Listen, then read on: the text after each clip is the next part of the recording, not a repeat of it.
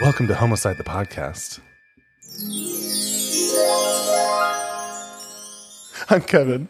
And I'm Brandon. Brandon, I forgot our intro. I know, and I almost forgot to say my name. What was it again? Right. Okay. No, you're just too extra. It's going to change every time. It's going to develop and grow into something bigger and more fabulous also, and the annoying. people who are just listening and I know. They're like, what? They're like, what are you talking about? Yeah.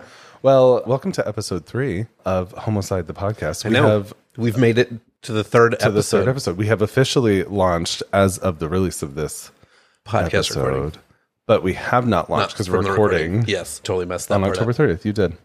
But Brandon, how are you? Oh, wait, we have Anna, our producer, here today. hi. Hello. And then we also have Ethan here behind the camera. Hello. And we have Martina Rita Fajita. She's just sitting with us. If you're watching on YouTube, you can get a little... Maybe you could see her. You might not be able to. But She's just snapping. She's cute. She has a little pee issue right now. So Our little pup is getting old. she's getting old and she's on her deathbed. She doesn't God, feel Kevin. anything. She's good.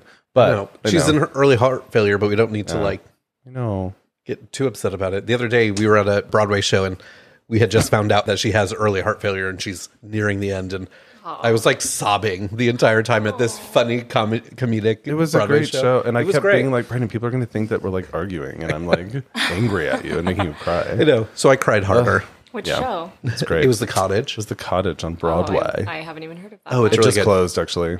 It closed already? Yeah, it just closed. They had it their was last really performance the other day. Yeah, it was really good. We went because I also an actor, but I was in an Apple TV show with Alex Moffat, and so I got to hang out with him for a little bit. So I was like, let's go to the show and support in general. So we went, which was great. But, Once this strike is over, we'll promote on the show, but we can't right now. yeah, no promotion of anything. But speaking of which, today Brandon and I went to join the picket at NBC Universal at 30 Rock today, which is lovely. Actually, UCB, where I'm taking classes for improv, they hosted today at this specific picket. So it was an amazing... There was a lot of people. There was like... Yeah. I tried to count at one point, and there was like 80-something, but then more people had come into the line since then. Yeah. So I think there had to have been over 100 people. Yeah, it was intense, but it was fantastic. And hopefully, The strikes will be over soon. Yeah, hopefully we can reach a deal and these executives could pull their head out of their ass. But yeah, so I'm proudly showing, my SAG strong shirt. I am SAG. I am a part of the union. Yep. So that's fun. Oh my God, today. Yeah, what did you do today? So I'm messy.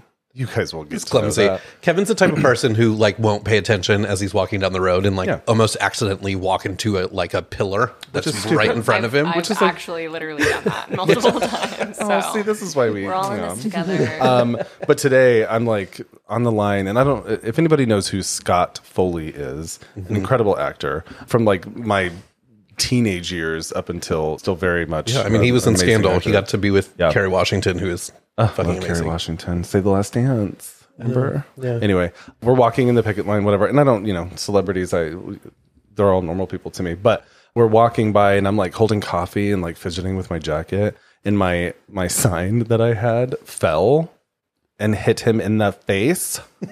Just like smacked him right in the face. exact moment that I'm walking by him. That's where the universe decided to have this moment happen. I didn't even know where so it hits him, and I'm like, oh my God, I'm so sorry. And I like pull it back, and I'm like, oh my God, mortified. So we like pass him again, and I like reach out, and I'm like, I'm so sorry. And He was nice though. He was like, "Oh, stop! Like, stop! You don't have to apologize. Like, it obviously was an accident." And then I avoided looking at him the rest of the time. So, which was like an hour, right?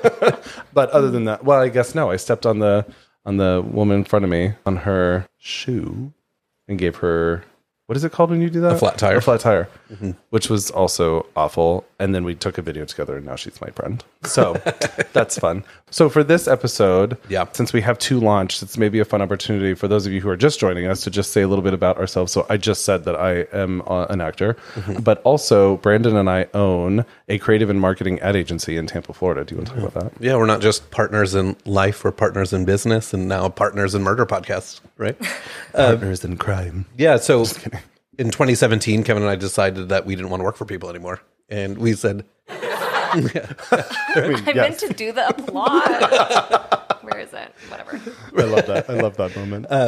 So we started our own agency because we wanted to create the place that we couldn't find for ourselves. So I'm a graphic designer by trade. Kevin's a photographer by trade and an actor. And he's like one of those annoying people who could do like multiple things. Thank you. Really well. So Thanks whenever he... except I can't do a British accent. Right. Whenever he can't do something, I really latch onto it. So his British accent isn't the best. So I get to like hold that over his. It's actually good now because I practiced. I know.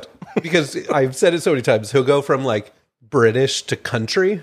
To New York. It's really bizarre. Yeah, it's really, it's bizarre, but it's very entertaining. Well, you're welcome. Why don't you do your story in your British accent? No, thank you. Wait. No, it actually is a British your guy story. is from I'm not doing England. it. Don't put me on the spot. Do it. No. Okay. Okay, speaking of which, maybe we should just dive in. Oh, one more thing. We're gay. If you didn't know that. Oh. That's a thing. So there we go. And on that note, I mean, that was such a bizarre thing. Thank you. I mean, I would hope so if by episode 3 of a podcast called Homocide, well, that people would know we were gay. Maybe, but people still think we're twins, so which we addressed early on, but I think people stare at us often because they think we're twins. Although, the guy that runs SAG's social media, I think that's who he is, today told us that we were very photogenic, and he feels like he took our picture before, but he's going to take it again. And I was like, you did take it before. You did. But thank you. I'll take it. Thank you. Thank you so much. I'm like one of the few non-actors in this whole line. But yeah, you can take my photo and put me on the website. Okay, well. Yeah. So what are we... I mean, your line kind of just did go into, kind of segue into it, saying that we're gay. But today's podcast is about queer killers. I had a burp right when I breathed in. That felt weird. Anyway, yes, we are featuring gay killers today. Should be exciting. I'm really excited to chat about mine.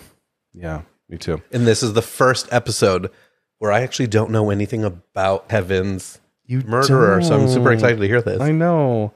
This is also an episode where mine's actually not that long and Brandon's is maybe a little bit long. But stay tuned. He's going to jump in second because I'm going to go first.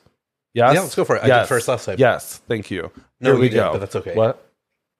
No, I went last. Oh, you went last. Yeah, no, you're good. Rude. Keep going. Okay, Brandon, I named my story today. Oh, you named it? I named it. Do you He want to doesn't know the like name? have a name or anything. You just... He does, but I wanted to give a little pizzazz to it.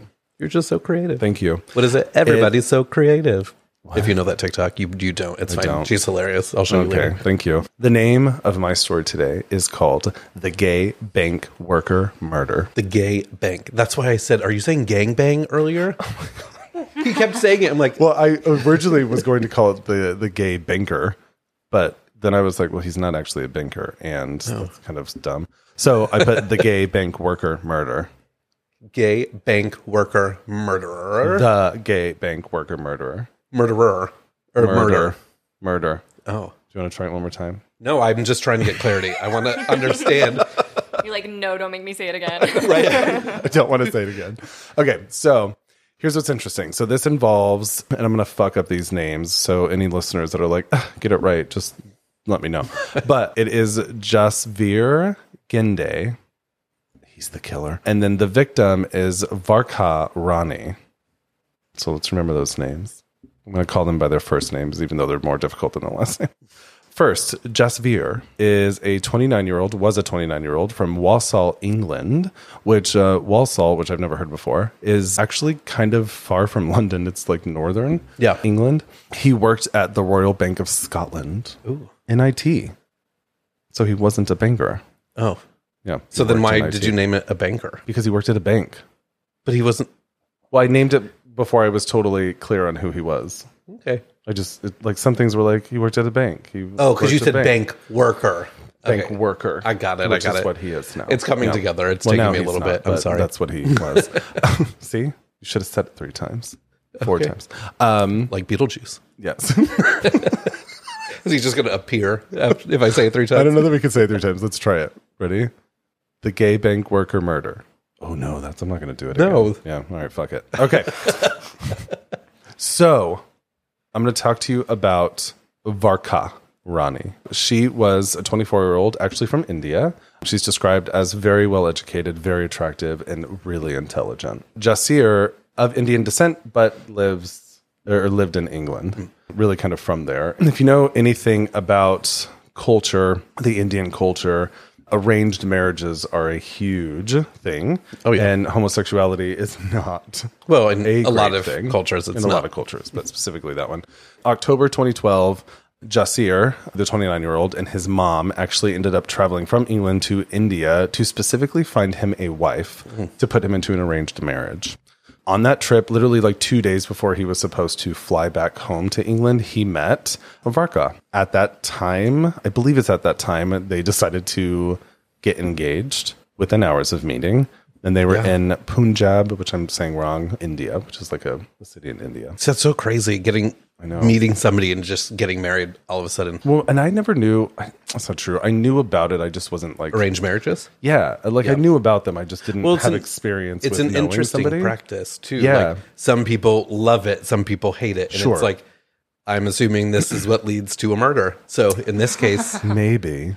So, right. And it's funny because I used to have a team... When I moved to New York the first time, I worked at Whole Foods. And one of my team members was Bangladeshi, from Bangladesh. And she was going through the process of getting an arranged marriage. Yeah, I remember that. Hers is great. Like, she ended up very happy, which I think is amazing. But I do remember her talking to me about how stressful she was. Well, it's got to be like a different kind of stress because even like meeting somebody is really stressful and like understanding that. But taking the pressures off of, I have to go on all these different dates and whatever. You don't have that stress. You have the stress of, I've never met you before. Will you murder me? Also, but just that, the arranged marriage, and then those cultures, like you don't fuck until you're married. No. And I'm sorry, but I think that people need to test the goods before they secure it. Yeah. Right? Like you've tested a lot of goods. I did test a lot of goods. Thank you. Welcome. Thank you for calling me a slut.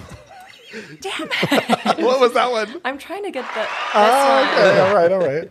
Thank you for the clap. I'll know next time. I think it works for some people. Being a little right. Yeah. Do your thing. Be you. Be proud. I'm here for it. I was a very big salute, which I say instead of slut, we call it a salute. I was a big one when I was younger, and I'm glad I was. You saluted around. I did, which is how I knew I could love you.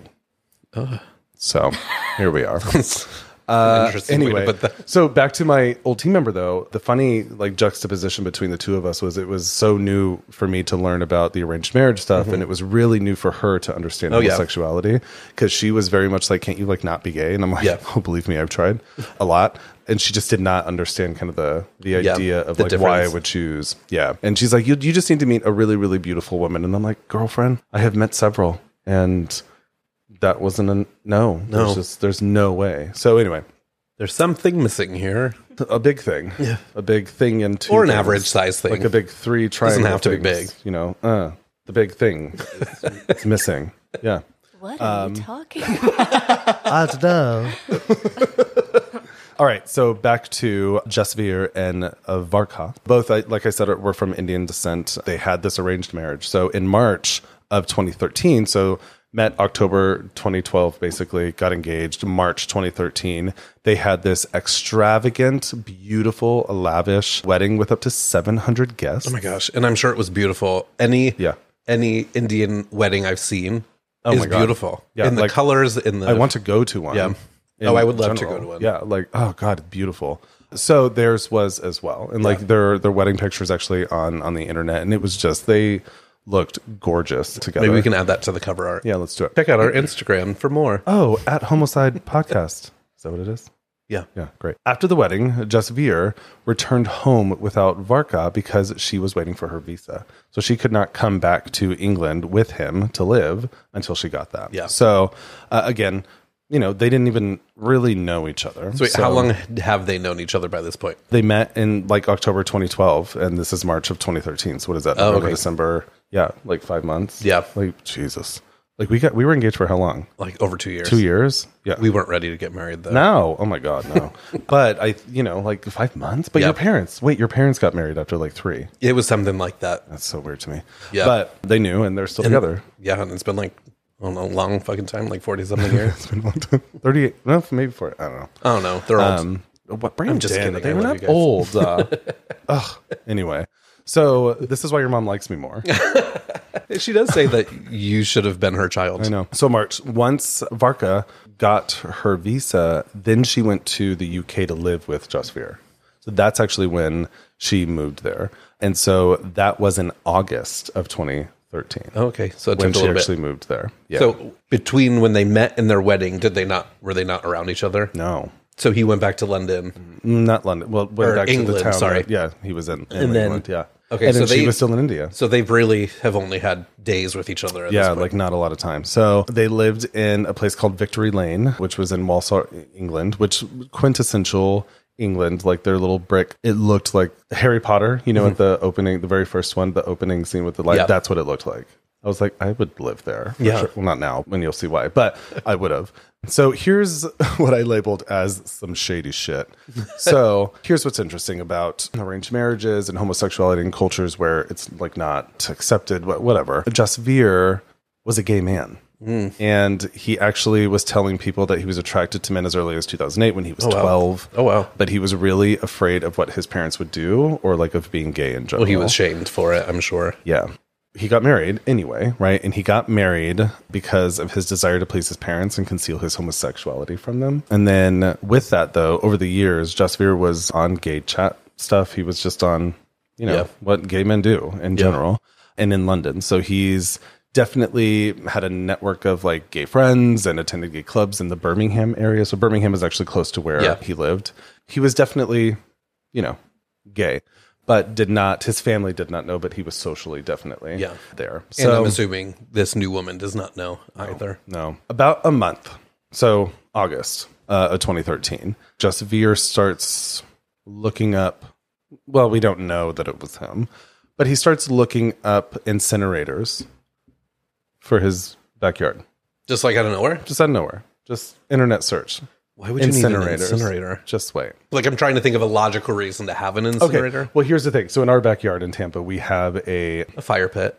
A It's chimney. not a chimenea, yeah, which is like very Colorado. Yeah. We bought it in New Mexico and brought it. But that's where we burn stuff, right? But if we've ever done a burn, like we did a burn pit in our backyard where we burned like all the leaves and stuff. Yeah. So an incinerator is actually like a metal, I actually put it in here. It's a thick metal barrel that's meant for burning trimmings and scraps. Like it's actually quite popular there.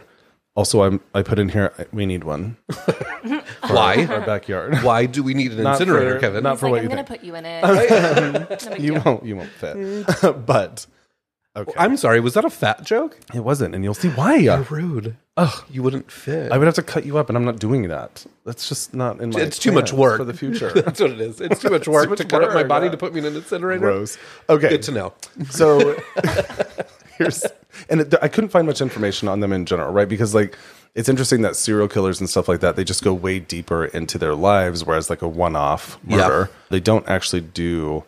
I think it's just so normal at this point, which is awful. So I have the murder. So September 12th, 2013, literally 1 month after Varka arrived in the UK to begin her married life with Jasveer, so 5 months after their wedding, she was looking at his iPhone and iPad. Yeah. So she moves to the UK where she knows no one. Yeah. Not one person. And she But finds him. out he's gay through Yes. looking at So his she gets his phone and whatever. And I don't know that she was, who knows if she was like searching them. Yeah. Like if she was you, I know you would do that for sure because you're a weirdo. I mean, I totally will take a dive if you give me your sure. phone. So Not anymore. I'm over it. If you I can don't do have whatever you anything want to- I now. don't give In a the shit. beginning, I was like, yeah, I'm going to look at everything. I'm going to see what I can find. What wait, dirt wasn't can it I find? like 2-3 months in and Brandon was like at my apartment one day and I was at work and he did a deep dive into my computer. I did. In full transparency, I definitely had some videos of my ex on there that were X-rated. That I hadn't remembered that were on there. And he found them and I was like, what the fuck is this? Not being like, oh yeah, you just had a 7-year relationship. Of course you would have photos. and we were only dating. There was no commitment. But Wow. anyway, he was not my boyfriend at the time yet. But yes, Brandon he's also a voyeur. Looks in people's windows and shit. Okay, but I'm looking to like, okay, we live in New York. You walk by people's houses. I want to look to see how they decorated. I'm not looking for like people having sex. You'll look to be like, is there anybody naked? Yeah, sure. Okay, well, we just spilled those secrets. We're not voyeurs. We're not sitting and watching you undress or anything. That's weird. We don't do that. We don't. But close your windows. Okay, so Unless there's consent. unless there's, Just kidding. I don't know that I want to watch anybody undress. I don't want to watch anybody.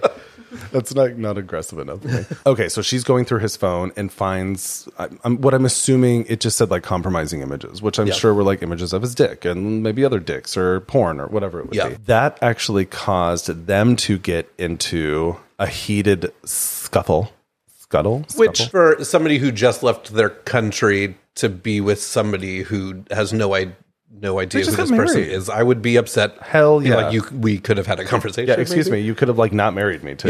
Yeah. I could see both sides. Well, not. I could see the side of being like, fuck, I don't want you to know that I'm gay because my parent, all this culture stuff, whatever. But then also the flip side, like, don't marry women if you're gay. She then threatened to expose his homosexuality. This is actually according to him.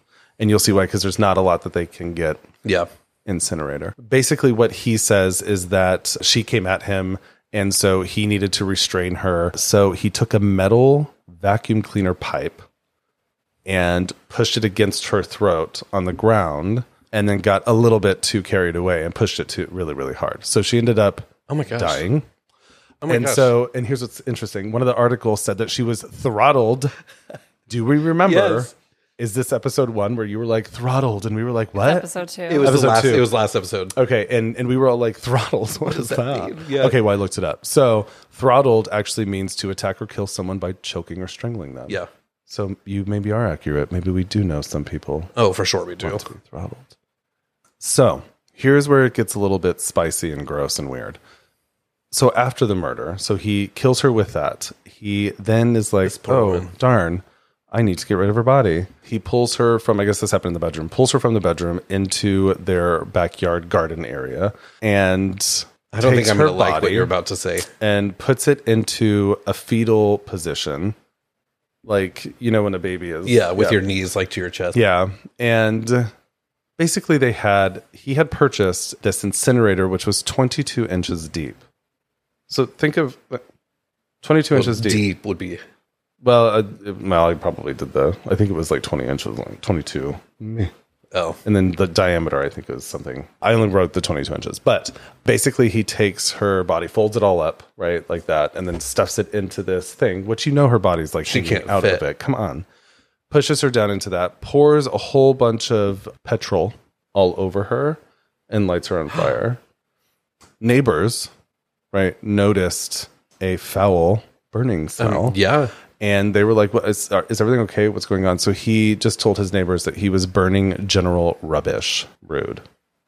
The disrespect. Thank you. Right? Ugh, ew. That same day, him and his uncle, I guess, went to the police station and informed them that she was missing. And he said that she assaulted him, pushed him down the stairs, took 500 pounds, and walked out of their home. And then he said that she used him to gain entry to the UK. Okay. Which, fuck you for talking about those narratives in general, because, ugh. Just because you can't own up to the fact that you are a gay man. Yeah. So you would rather kill somebody. Yeah. So. And make some stupid fucking story. Yeah. That next day, that morning, there's still more of her left, right? That didn't totally burn in this little thing. So he lights it on fire again to like burn the rest of her. So again, the neighbors actually called this one in and they were like, okay, there is a very unpleasant smelling smoke coming from this guy's backyard. So the cops actually end up coming there and they're like, hey, you know, you can't, I don't know if they were like, you can't burn a lot of stuff. Like what, you know, what is this? And he's like, oh, I've just been burning a whole bunch of leaves. And so the cops, I don't know that there was a connection between him reporting her missing and this event because it literally happened the next day. But one of the officers saw the incinerator and lifted the lid up and there was a skull in it. Oh my gosh. Imagine opening that and just seeing it. Be like, oh. Like, I think we have something different here. It's the arrested. Her body obviously was found in this incinerator, but was burned beyond recognition, clearly. And I'm like, how much of that was even left in general, right? But they can't determine they can't determine anything, like how she was murdered or anything. So they can only base it off of his story. Yeah, because she's burned. They can't even tell how she was throttled. Yeah. Exactly. Officers then also found a fire-damaged mattress, which I thought this was an interesting way to describe like the open space behind them, but it's called parkland.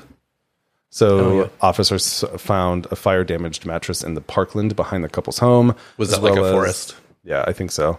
I didn't look it up, but yeah. As well as jewelry and paperwork relating to their marriage, like burned in the park behind their house. which... So this was just all like super premeditated. So he says that nothing was planned. But here's the thing, which is the next thing, the evidence. CCTV. Everybody knows what CCTV is, right? Yeah, it's just constant surveillance. Everywhere in London. Well, all over England, I'm sure, but definitely in London. But anyway, so CCTV shows that it was a 4-week trial in general. So he was arrested, obviously put on trial.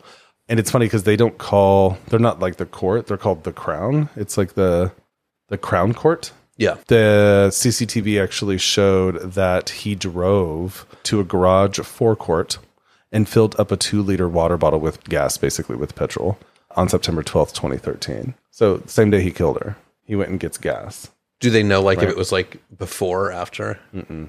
But like in a water bottle. Yeah. And there's literally, I looked it up and you could see him filling. It was really fucking weird. And so I said that the smoke was seen coming from the garden of the home the same day and the morning after, the same day he purchases this oil and then gas. She was reported missing after that. And then the morning after, which I already said that there was more smoke, he was trying to get rid of any other trace of her, which is why he did that. So like I had said, they can't determine how she was died, but it's clear to the pathologist that she was dead when she was put into the incinerator. For sure. Well, so thanks for that. He actually denied that he murdered her. Of course he did. But did admit to manslaughter. And he was unanimously convicted of murder at the Wolverhampton Crown Court after jurors heard that he throttled his wife just a month after she arrived in the UK from India. So he was sentenced, and this is interesting, sentenced to a minimum of 21 years. But that was a sentence. To a minimum of 21 years. So it's the max. There isn't. It's if they decide to let him out. Yeah. So just a minimum. All just because he couldn't come out. So here's so there was this, what they're called a principal Crown advocate for the West Midlands Crown prosecution. Basically, she's the prosecutor. Her name was Debbie Gould. She actually says that he was gay, obviously, and had no interest in female partners. And she said, but think about what were his options, which I thought this was really interesting. She goes, divorce would have to be explained and would reflect badly on him and his family, particularly if the reason was his sexual orientation. Yeah. Number one. And then currently he could live the lie of marriage to a woman he had no sexual attraction for and reject living as a gay man for the duration of his married life if he could find a way out. Yeah. So his plan basically was to be like, oh, I'm married. Yeah. With her gone and dead. And then he could live his gay life. Oh, yeah. Yeah, he just wanted to conceal his sexuality. So think about that. So crazy. All of those influences, he just wanted to hide the fact that he was gay because of... Yeah. So he murders this innocent, Yeah. Well, I mean, when you're bred to think that that's a bad thing, and then there's all these different stipulations with family and your culture and everything, that it's not... I'm sure it was an easy choice to not come out. Yeah. Sure. But you don't murder somebody because of your own... Well, you don't drag somebody else into your own... bullshit. Yeah. It's just gross. So, yeah, that's mine. Oh, that's interesting. That's short, a good one. Short and sweet. The gay bank worker murder. Bank worker, not banker. Fuck. The gay bank worker. No, you said it right. Oh, I did. I was just reiterating that it's a bank worker. Yeah. IT in a bank. Does your brother work in IT in a bank? He did. Oh, okay. I don't think he works for a bank anymore. Oh, that's right. All right. Anyway. Not that they're related. Right? Him and them. Yeah, whatever. That's that. That's mine. That's a good one. Okay. All right, Brandolinus. All right. Is it my turn? Are you ready? I'm ready. This is a long one, so I'll try to go as smoothly and as quick as I can. Okay. Because it's a good one. It's a bulky one. So what's excuse me. What's the name of your murder? I'll say it, but I have a little intro to it first. Oh, do your thing. Mic. Sorry. Okay. So on the night of August 8th, 1973, the Houston Police Department responded to a distress call from a man frantically stating, y'all, I partially want to say this in a southern accent. Please do it. Y'all better come here right now. I just killed a man. Right? Brandon, that was really good. I could do a real good country accent. Y'all bet. That was a gay country accent. This is a gay killer. So, arriving at the scene in the quiet suburb of Pasadena, Texas, the police pulled up to see 3 teenagers sitting outside of a house with a .22 caliber pistol on the driveway nearby. Walking into the home, they find the body of Dean Coral. Actually, I should probably check how we pronounce that. That's okay. Anyways, I think it's Dean Coral. Anyways, okay. I have a typo in here. I put an extra O. Anyways, walking into the home, they find the body of Dean Coral lying dead in the hallway. Claimed as self-defense, the police had no idea what nightmare they just walked into. So from this evening, a terrifying story started to unfold of the abduction, rape, torture, and murder of at least 27 confirmed teenage boys. Oh, no. Starting as early as 3 years prior. Known as Houston's mass murderers. My next podcast episode is on the man with the nickname of the Candyman, Dean Arnold Corll. Ew, the Candyman? The Candyman. Any relation to the movie The Candyman? I don't. Is that a movie? It is a movie, but I don't think so. I think this is different. Oh my God. I think. I might be wrong. I don't know. I haven't seen the movie. Oh, that's a really good intro, Brandon. Right, you're welcome. Look at you. All right. It's my best Dateline entrance. What? Entrance. In the country accent. Yes. Yes. Are you going to do the rest of this in the country? Hey, y'all. No. Okay. So I'm going to start by telling the backstory about Dean and then going into the murder. So Dean was born on December 24th, 1939 in Fort Wayne, Indiana. And he grew up as just like any normal child. He was classed as a shy kid. And it was rare that he would really socialize with others or other kids his age. So unlike many killers, there wasn't really anything out of the ordinary to his demeanor. Although he was socially awkward, there was no reported traumatic experiences that would be cause of any concern. Yeah. Like nobody thought, oh, you just did that you might be a murderer. You didn't, you just strangled a bunch of kittens. You might be a murderer. Like nothing like that. Don't talk about kittens, Brandon. I'm sorry. I told my UCB class about the cat I threw over a fence and got eaten. Okay, well, I think you kind of have to like explain that and then preemptively say, no, I'm not a murderer, because not a lot of murderers start with killing animals. I don't kill animals in general, but when I was little, I lived in it was before I went to foster care. I lived in Carlsbad, New Mexico, in a trailer, and apparently there was this, it's half apparent because I do remember the act of doing it, but there was a cat that peed all over everything, and it was really annoying, and I hated the cat. And so one day, it was a Rottweiler that lived next to us that was aggressive and mean and like awful. And so one day I picked the cat up and just like pulled it around my head and threw it over the fence, and the dog ripped the fuck out of the cat, killed it. You were awful. And I was like, great.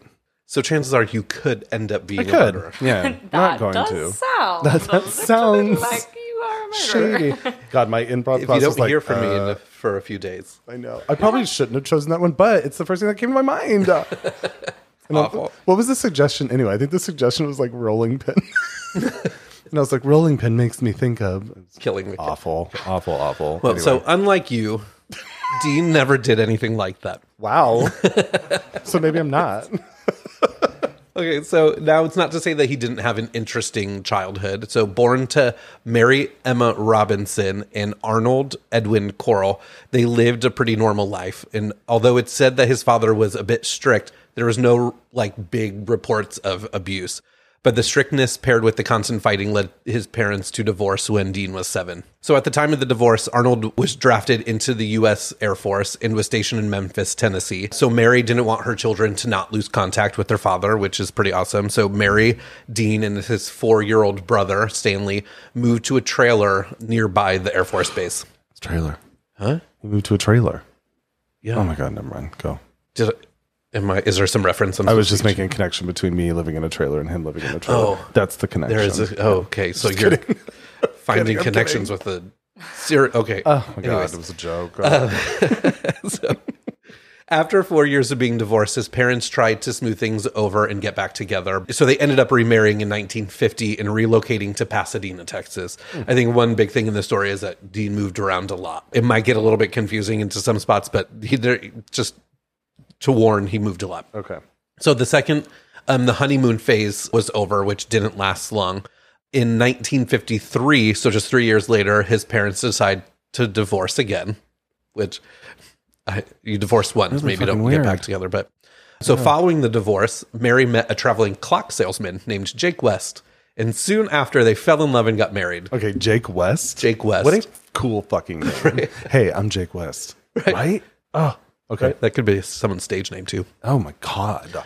So in 1955, 2 years after Dean's mom divorced her husband, Dean's dad, they had Dean's stepsister, Joyce, who was born in the family. Once she was born, the family uprooted once more and moved to a small town about an hour out of Houston called Vidor, I think. Vidor. Is that how Do you know Vidor? Anna? I'm looking, Anna, our podcast You're producer, from is Texas. from Too Texas. many towns in Texas. There I are, don't know. Like, I hate when people do that with Connecticut, and it's like the size You of just a fucking thumb. did it, And I'm too. like, no. And I'm like, do you know? It's like when someone's like, hey, I have a gay friend. Oh my god. Do you live in Alaska? Do you Do you know remember the them? last time that happened? Oh my god, I have a gay friend that lives in Alaska. His name's Chad. Do you know him? No. I'm like, I've never been to Alaska. Right? I just did No. it. I'm sorry. Okay. So it's here where Mary and Jake decided to shift gears and open up a family candy shop. So initially, starting in the garage of their home, everybody in the family was put to work. Mary managed the business. Jake was the salesman of the product. And Dean and his brother were tasked to running the candy making machines and packaging the products every night as after they attended high school during the day. Oh, interesting. So by the time Dean graduated high school in 1958, the business was doing well. With most of their products being sold closer to Houston, the family again moved closer to Houston. So this time they opened an actual candy shop and called it Pelican Prince. Weird name. By 1960, Dean's grandmother became a widow, which I thought that was an interesting way to put it. It was every source has said she became a widow, so I'm assuming it wasn't to his grandfather. That's interesting. Right. Yeah. So he wanted to be there for her since she was all alone in Indiana still because they originally came from Indiana. He made statements to his family that he knew she would be needing help to going to church and other places. So he moved up and got a job, and he stayed up there for 2 years. So he would also send back money to his family in Texas to help them out. Up to this point, he was actually pretty kind of a good. He was decent going to human. help grandma. Yeah. Right. Oh. Now, throughout his high school years and the years following, Dean was still known as a loner because he worked a lot. He wasn't ever really around. I have in here, although he worked a lot. He didn't make many connections with people.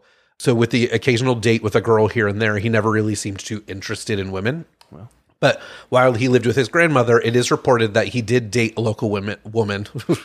He did date a local woman.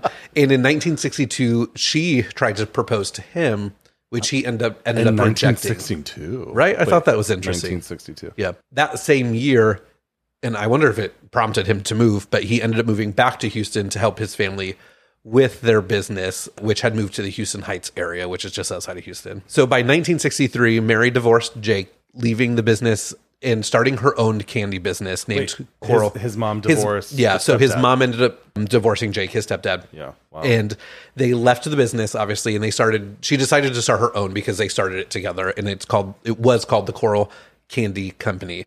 So just like their past endeavor, it was a family business. Dean was named the vice president of the company, and Stanley, his brother, was appointed secretary and treasurer. During this time, the U.S. was right in the middle of the Vietnam War, and Dean ended up being drafted.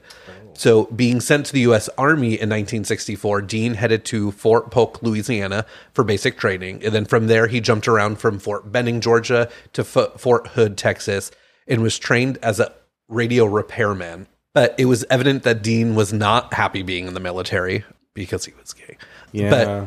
But it was reported throughout this time in the Army, his demeanor changed, becoming more hypersensitive and glum, which glum is such an interesting word. So 10 months after he was drafted, Dean applied for a hardship discharge, stating he was needed at his family's business. So with no marks on his name, the Army granted his request, and he was honorably discharged on June 11th, 1965. From my research, it was this time that his homosexuality started to come to light. It was reported that Dean divulged to some of his close acquaintances that he experienced his first homosexual encounters while he was enlisted. There's a lot of gay shit happening in the... For sure. But there's also like some bad gay shit happening. Like Sure. people taking advantage and sexually assaulting. I can't remember his name right now, but Soldier's Girl. I don't know if you guys have seen Soldier's Girl. Oh my God, it's a Or the beautiful listeners, movie. if you haven't seen it's Soldier's not beautiful, Girl. but it's very well done. It's a very well done movie. Yeah, but it's basically about this kind of thing where this guy gets killed in... I think he's in the army. Yeah, but it's based on a true story. But it's based on a true story because he's dating a transgender woman and that he meets in a gay club with all of his army people. But it's fucked up. It's so good though. Go watch it. Calpurnia Adams is the transgender woman, I think. Very much still prevalent today, but it's basically her story.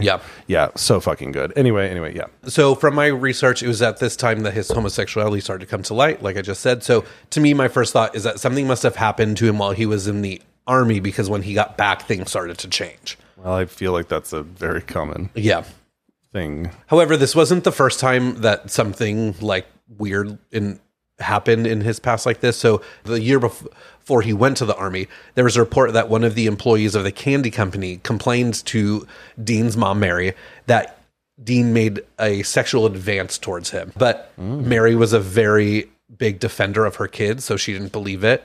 And then she ended up firing the employee. So in hindsight, like, this was kind of foreshadowing. Oh my God, that's awful. Yeah. So coming back from the Army, Dean jumped right back into the working at the candy company, which is when he earned the name Candyman, because the candy shop was across the street from Helms Elementary School, where Dean was a popular figure, and he would stand outside and hand free candy out to all of the local children, coining the term Candyman. Absolutely not. Oh, no. God. I know that was So like not fucking as gross. much of a thing then, but I feel like if I were a parent with kids and there was some like random dude handing out candy in front of an elementary school, I would be like, no.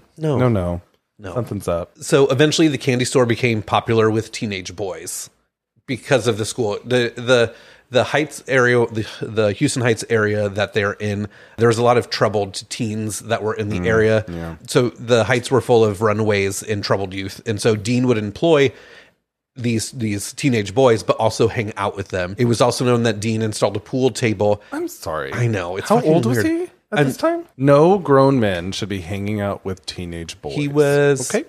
He was born in 1939 and he died in 1973. I think that makes him like 34. So he was in his early 30s. No, ma'am. Yeah. So it's fucking weird.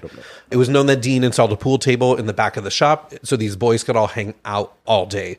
And then Dean would befriend these kids and show them attention. And it was reported that he would have a flirtatious demeanor with the teens. No. Right. Yeah. So in 1967, Dean was introduced to 12-year-old David Brooks. Intrigued by the free candy and the kind nature of Dean, David started to frequent the candy shop. Dean later said that throughout his childhood... I'm not going to get through one episode without sounding like an idiot. You're fucking weird. His childhood...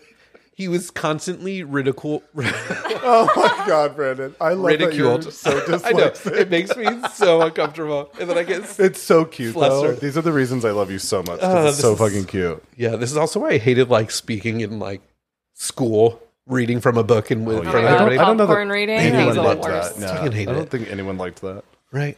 Okay, so He where was ridiculed. yes, he was ridiculed for wearing glasses. Kids his age never seemed to be nice, and Dean never made him feel bad about himself and never mocked his appearance, which I thought was interesting because it goes into what I'm going to go into next, which is Dean slowly grooming David.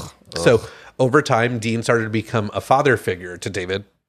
He would give him cash when David asked. He also accompanied Dean on long business trips to South Texas. It was at this time that the grooming started. Wait, what's the little boy? The boy? Dean. I'm sorry, David. David would accompany Dean to trips to South Texas, yeah. And his parents let that happen. Well, his parents were divorced. I'll get to it in just a little bit. Okay, sorry. It was at this time that Dean was grooming David and building trust with the teen. And by the time David was 14, Dean was starting to abuse David sexually. He would bribe him with gifts and money so that he would perform fellatio on David. Ugh. And then I have a note in here. God. Gross. Gross. My note is gross. Just gross.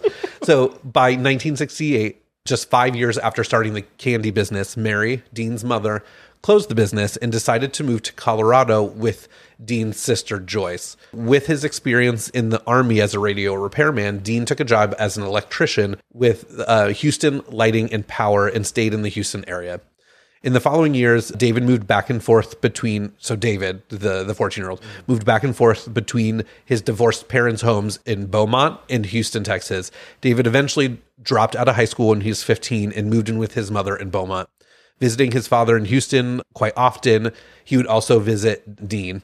And he eventually moved back to Houston in 1970, where he would often talk about Dean's place as his second home. So, well, it gets so fucked up. Oh, God. So now, my next sentence on this is, now this is where things started to change. And Dean started to expand on his behavior. So in 1970... so up to this point, he was just really kind of molesting kids. Yeah. From what we Grooming, know, molesting, it was definitely happening to David. So in 1970, 18-year-old college student Jeffrey Cohen was hitchhiking from college from the University of Texas in Austin to visit his family in Houston. The last time he was seen, he was dropped off by the last person he hitchhiked with, which was dropped off at the uptown area of Houston. And it was said that Jeffrey was the one who picked up Dean. I'm sorry.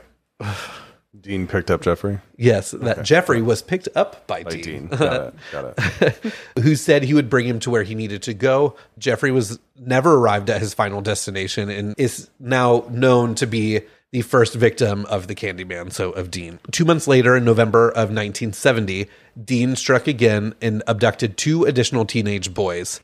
Now, as I previously mentioned, David considered Dean's house his own. So it wasn't uncommon for David to just show up at his house. The same day, David happened to walk in the home and see 2 teens strapped to a 4-post bed, and Dean was sexually assaulting them. Oh, no.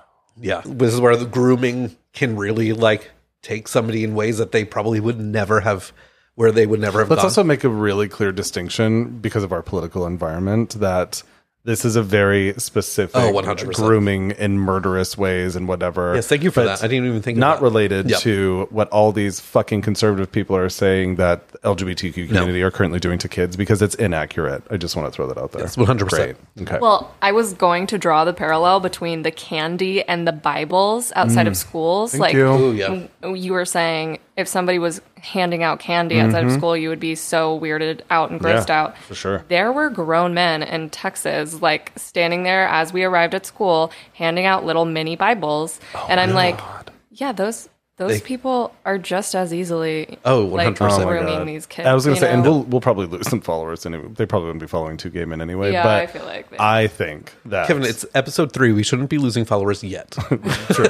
Or we might. But I think that grooming actually equates to religion in general. 100%. I think that that's truly what it is, which is why I think that it is all the conservative people, mostly evangelical Christians, who are saying that LGBTQ people are grooming people because they are projecting children. because they are the ones that do it. Yeah. So, yeah. Yeah, Anyway. well, it's interesting because I didn't even think about that.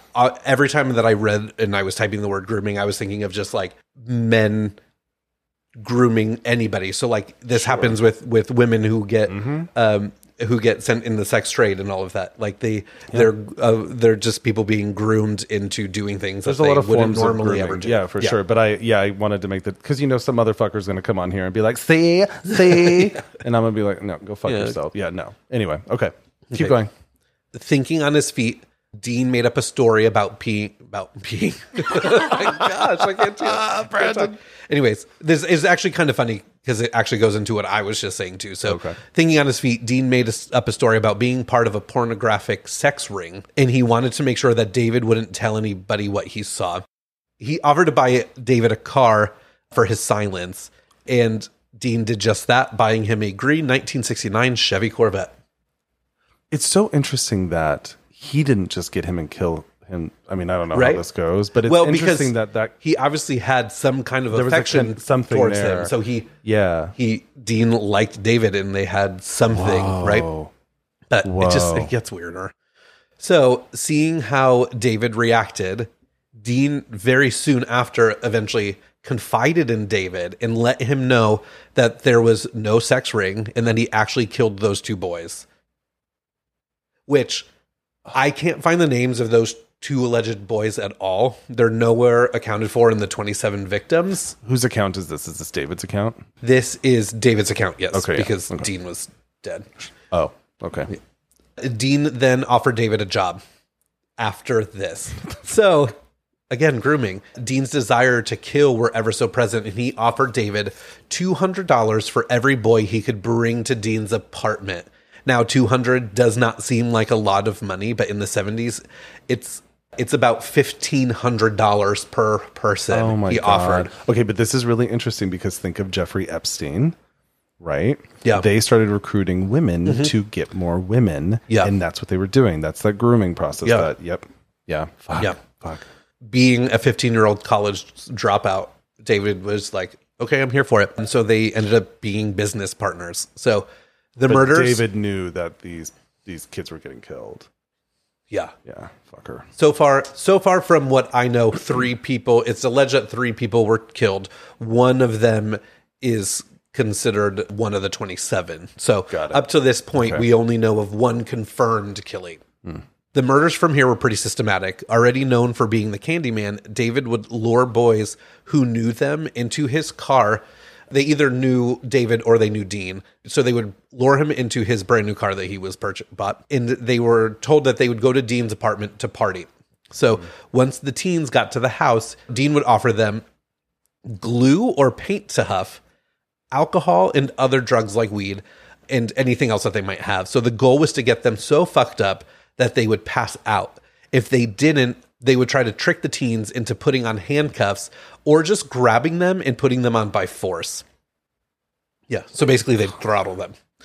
The teens fucking throttle. I know. The teens would then be stripped naked, and Dean would affix them to what he called a torture board, which was basically an 8-foot by 2-foot piece of plywood with holes drilled on every corner. And Dean would then handcuff the teen's hand through the top hole and try to bind their feet with nylon rope to the bottom holes. And then the kids would be beaten, sexually abused, and sometimes left there for days before eventually being killed by strangulation or getting shot with a .22 caliber pistol. This is fucked up, Brandon. Yeah. Oh, it's super fucked up. So the partnership started on December 13th. The partnership. Yeah. Did they establish their partnership? I mean, they basically were partners. They were. Jesus. They went into this together. So James Glass and Danny Yates were at a religious rally in the Spring Branch neighborhood of Houston. A religious rally. Mm-hmm. So James, being a friend of David, and he was also familiar with Dean, didn't question it when David asked them to go to Dean's house. James and Danny were the first victims of the pairing, and it worked just as Dean thought it would. So 6 weeks later, the Waldrop brothers, Donald and Jerry, were walking to their parents' home, and Dean and David happened to be walking past them and engaged in conversation. So again, with the promise of a good time, they followed Dean to his apartment where they were raped and strangled. Over the next few months, the murders started to rack up. Just a quick question. Yeah. So at this point, were they both actually murdering? Yes and no. I think there was some that David was a part of and some that he just lured people there. Sure. But from up until now, David is actively helping Dean bring people to his home to do this. So to drug them, to get them fucked up enough to pass out, to then rape. Wow. Yeah. Over the next few months, the murders started to rack up. So there was 15-year-old Randall Harvey, 13-year-old David Hilgeist, 16-year-old Gregory Malley Winkle, and then 17-year-old Reuben Walford Watson.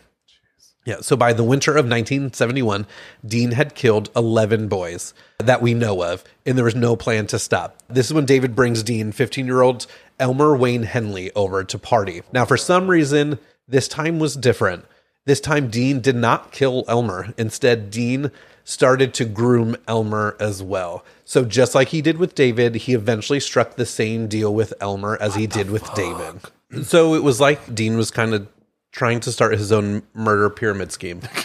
So like the Mary Kay of murderers. Oh my God. There are probably some Mary Kay murderers. We should look into that, right? Cold. Anyway. Oh my God. So this time it's already a little bit different than his last murders, but this one is a little bit different than with David too. So Dean tried to stick with the whole sex ring story, and Elmer didn't actually know his true motives. For a little bit, Elmer didn't engage with the offer, but spending more time with Dean and David, he started to trust them a little bit more and decided to accept the offer in early 1972.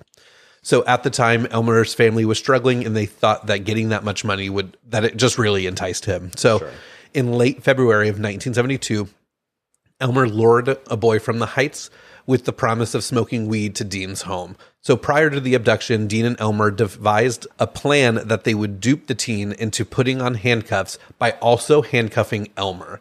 So to get him to put handcuffs on, like for whatever they were doing, I didn't get too much details on this, but what the other teen didn't know was that Elmer had the keys to the handcuffs in his back pocket to free himself. So once Elmer saw Dean bind and gag the teen, Elmer left the house and never saw what happened to him. And in my research, I also couldn't find the name of this teen. This teen is also not included in the 27 confirmed victims. But Elmer at the time didn't know that he was killing them. He didn't know. So at this time, he thought he was bringing them, and he actually thought that this friend or this person that he's bringing would more than likely be sold in like the sex trade. Sure. So I do think that it's worth noting a couple of lessons here already. If somebody asks you, well, more than that, but if somebody asks you to handcuff yourself, say no. No, unless it's consensual. Leave. I would still say no. I know. I don't you never know. And then the other one is that if some adult is telling you, teen, that they want to invite you over for a good time, also say no. Yeah. Yeah. All right. Don't take candy from strangers. That's another one. So then on March 24th, Dean, Dave, and Elmer stumbled upon one of Elmer's friends, 18-year-old Frank Aguirre, I think is how you say it, as he was leaving the restaurant that he worked at. With the disguise of smoking weed, Frank went to Dean's home to party. And so as they sat and hung out, Frank noticed a pair of handcuffs on the table, just sitting in front of them, and he decided to pick them up to examine them. And Dean jumped on Frank, pushed him to the table, and quickly cuffed his hands behind his back in front of David, David already knows what's happening, and then in front of Elmer. This time, Elmer begged for Dean to stop because this was actually like a good friend of Elmer. After Frank was bound and gagged, Dean refused to stop. And this is when Dean told Elmer about his actual motives. And he told Elmer that what he did with the other teen and that his intention was also to kill Frank. Oh. So Elmer eventually backed off, and I assume out of the severe grooming, he ended up helping to dispose the body with Dean and David. So of his friend. Eventually, he ended up just being like, okay, I'll help you. Let's get rid of Frank. From there, the killings just continued, and I have a list. So there was 17-year-old Mark Scott, 17-year-old Billy Balk, but B-A-U-L-C-H, however you say that, Bulk. Yeah. 17-year-old Johnny Delhomme, 17-year-old Steven Sickman, 19-year-old Roy Button, 13-year-old Richard Hembry, 15-year-old Wally J. Simonet, I don't know how to pronounce that one either, apologies, 18-year-old Willard Branch, 19-year-old Richard Kepner, 17-year-old Joseph Lies. So throughout the murders, Elmer's demeanor started to shift. It was said that he ended up becoming pretty sadistic and that he became fascinated with how much stamina people have. Oh, my Lord. That's terrifying. No, ma'am. Right?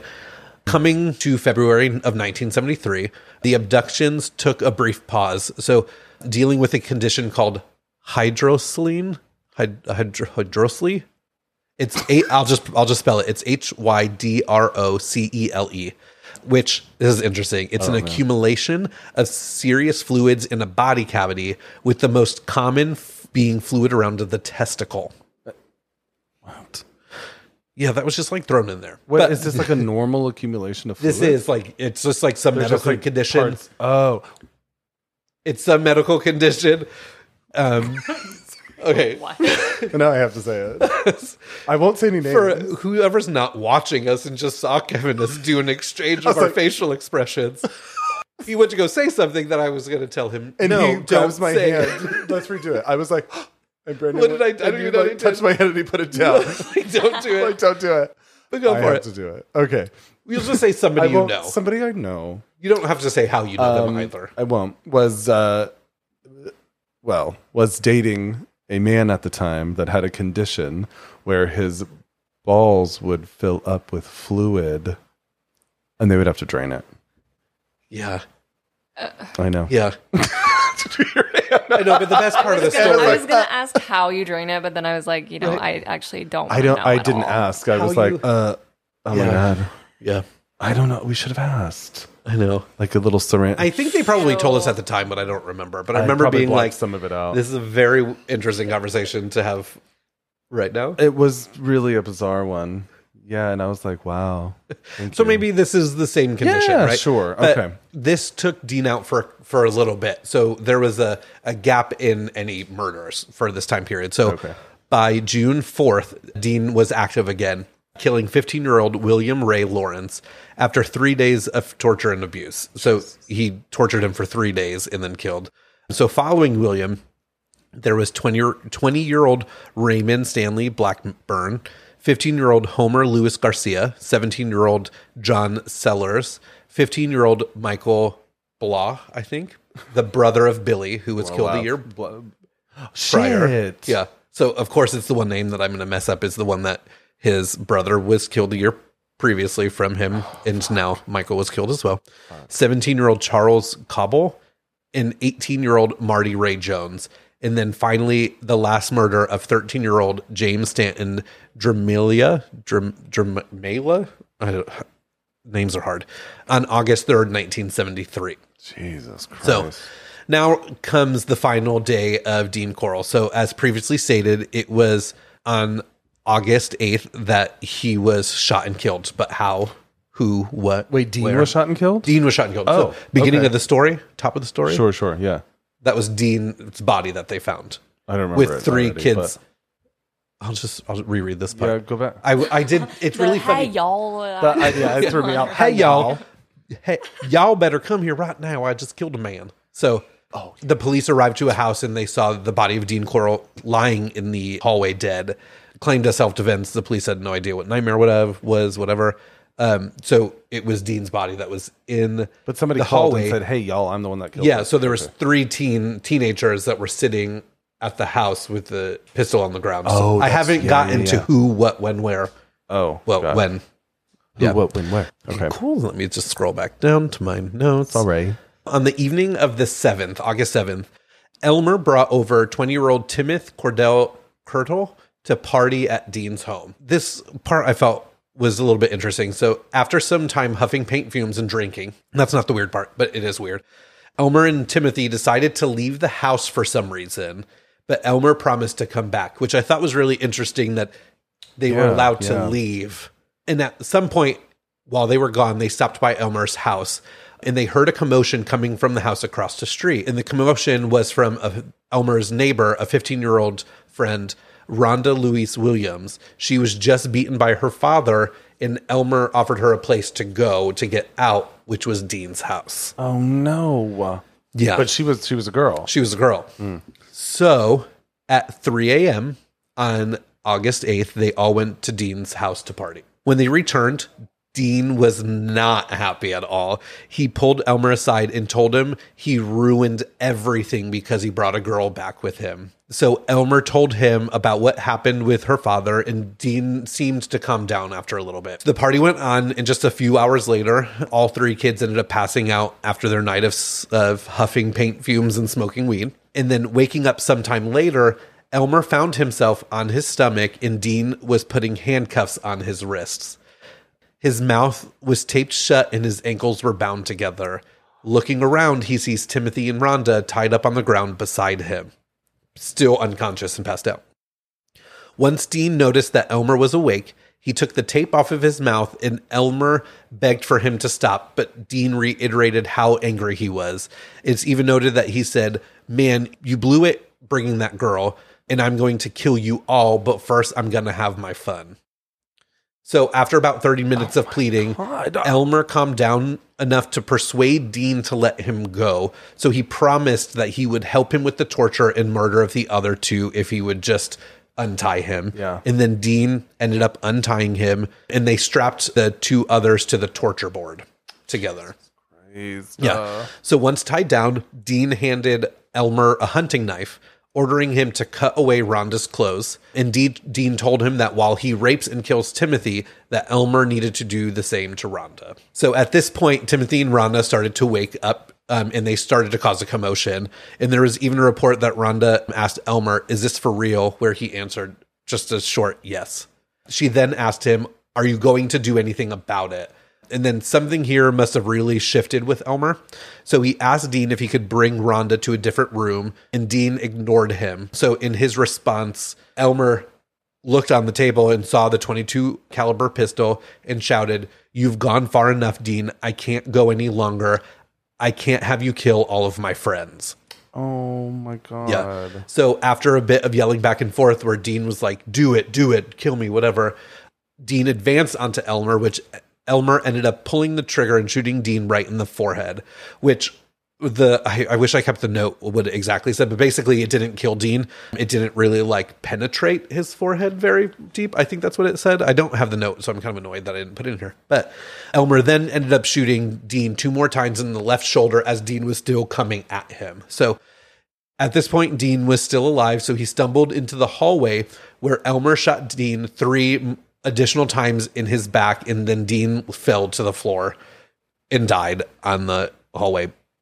So then Elmer untied the others, and then the police arrived, and they found all three of them sitting in front of the house that day. So when questioned, Elmer told them everything. He explained the previous 3 years and told them about everything he knew, and he admitted to helping with 9 murders.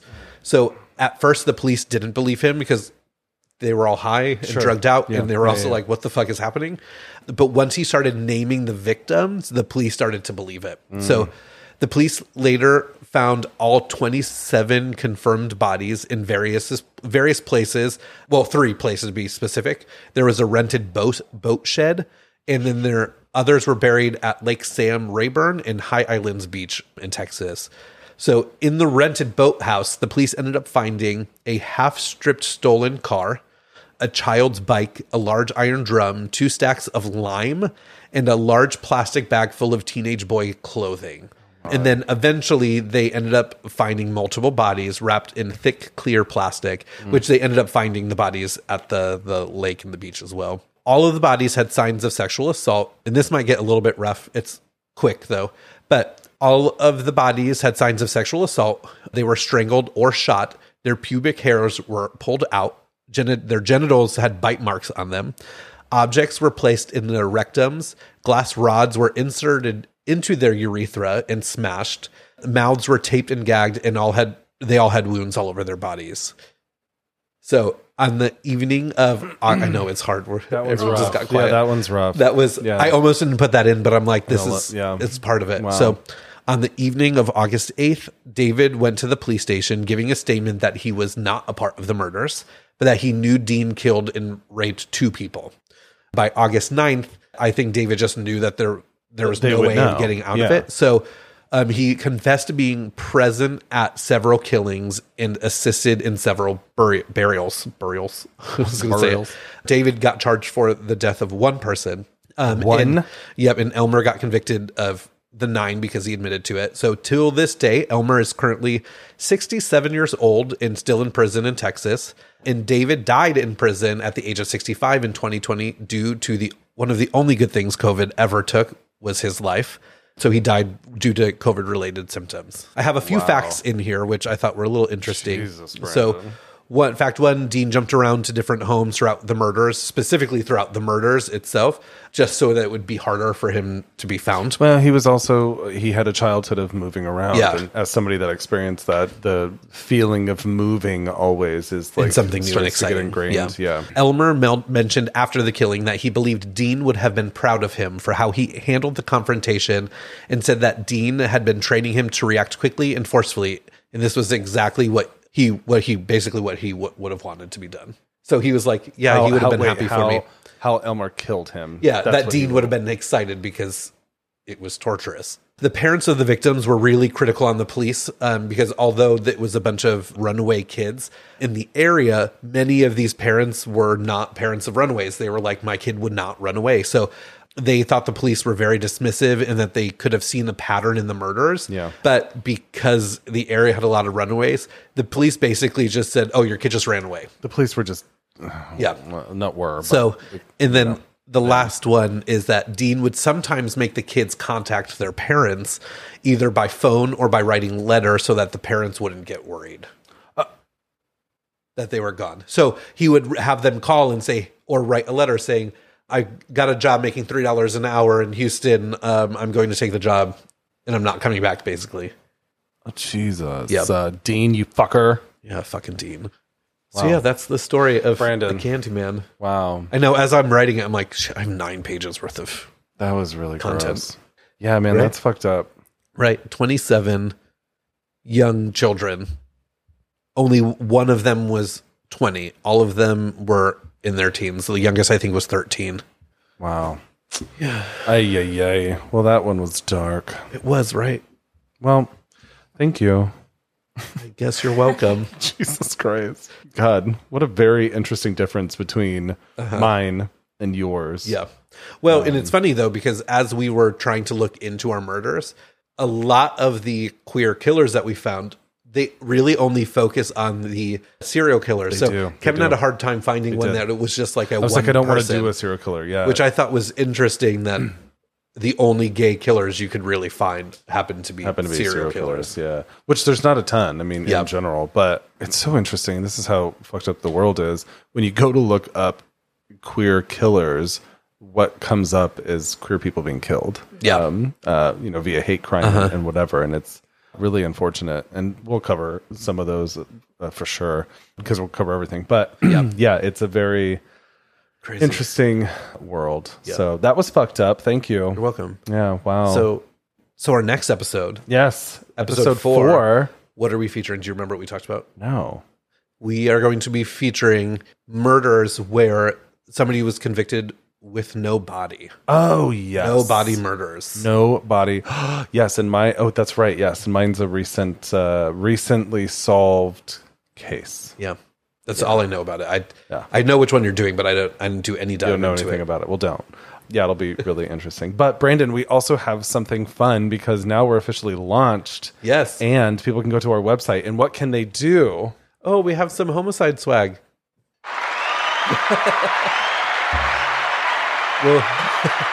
We'll have more throughout the weeks that we'll be rocking. They just haven't arrived yet, but that cup is pretty cool. The cup is pretty fucking cool. So if you want any swag, you can go and get it. And eventually we'll do like a lot more fun stuff. Or if you want to write us, we have a contact form if you want to tell us some fun stories or if you have any ideas of any murders you like to see. Yeah, if you want to hear something covered that hasn't either been covered or maybe another podcast did it but didn't expand as much, write in. Let us know. We would love to hear from you. Again, if you send us some bullshit, we're going to call you out on it. So do it. Yeah. And don't forget to subscribe. Yep. Follow us on all channels. Follow us, download. What else do we need, Anna, for people to do? Rate and comment. Rate and review. Share the episode. Did you say that already? Nope. Yeah, do that. Share it on socials. Let's do that. Share it on social media. Tell all your friends. Tell all your friends. And follow us on TikTok. Yeah. We're going to put fun stuff up there. Or we already have. I mean, we think it's fun. We think it's fun. The 200 views that we're getting. They all think it's fun too. This is very true. All right, friends. Well, let's do a little sparkly outro. Maybe I can get it this time. I would love if you would learn how to sing that. Excuse me? Sing that? You just ruined it. We're gonna say bye one more time. Okay, again. Sorry. Brendan, you need to do it with me though. Ready? It's like this. But you have to do opposite. Oh shit. Bye. Bye.